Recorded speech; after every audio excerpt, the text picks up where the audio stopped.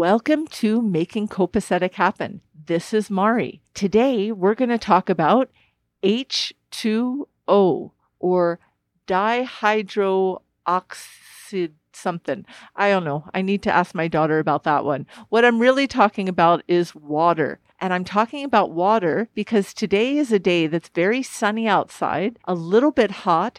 And you know what? I need to drink more water. I need to drink more water all the way through the winter. And especially I need to drink more water in the spring and the summer months. I find that when I drink more water, I'm more alert. I'm happier, I'm less hungry, and water is just a good thing all around. We have had a Making Copacetic happen about water bottles because having a proper water bottle around will encourage us to drink more water. I'm also going to ask you to think about how you can make copacetic happen, putting all your things in order so that you live your best life. So let's talk about water itself. What kind of water do you like? Do you like fizzy water? Do you like flat water? Do you like cold water, warm water, hot water? Do you drink water right out of your tap?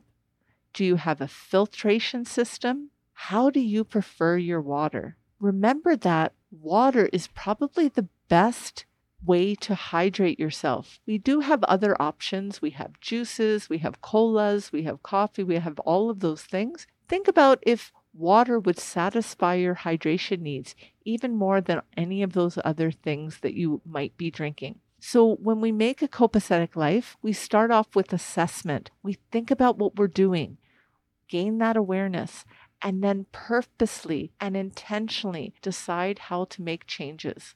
Today we're talking about water and hydration. I wish you a wonderful week full of the kind of water that you like to drink. Thank you.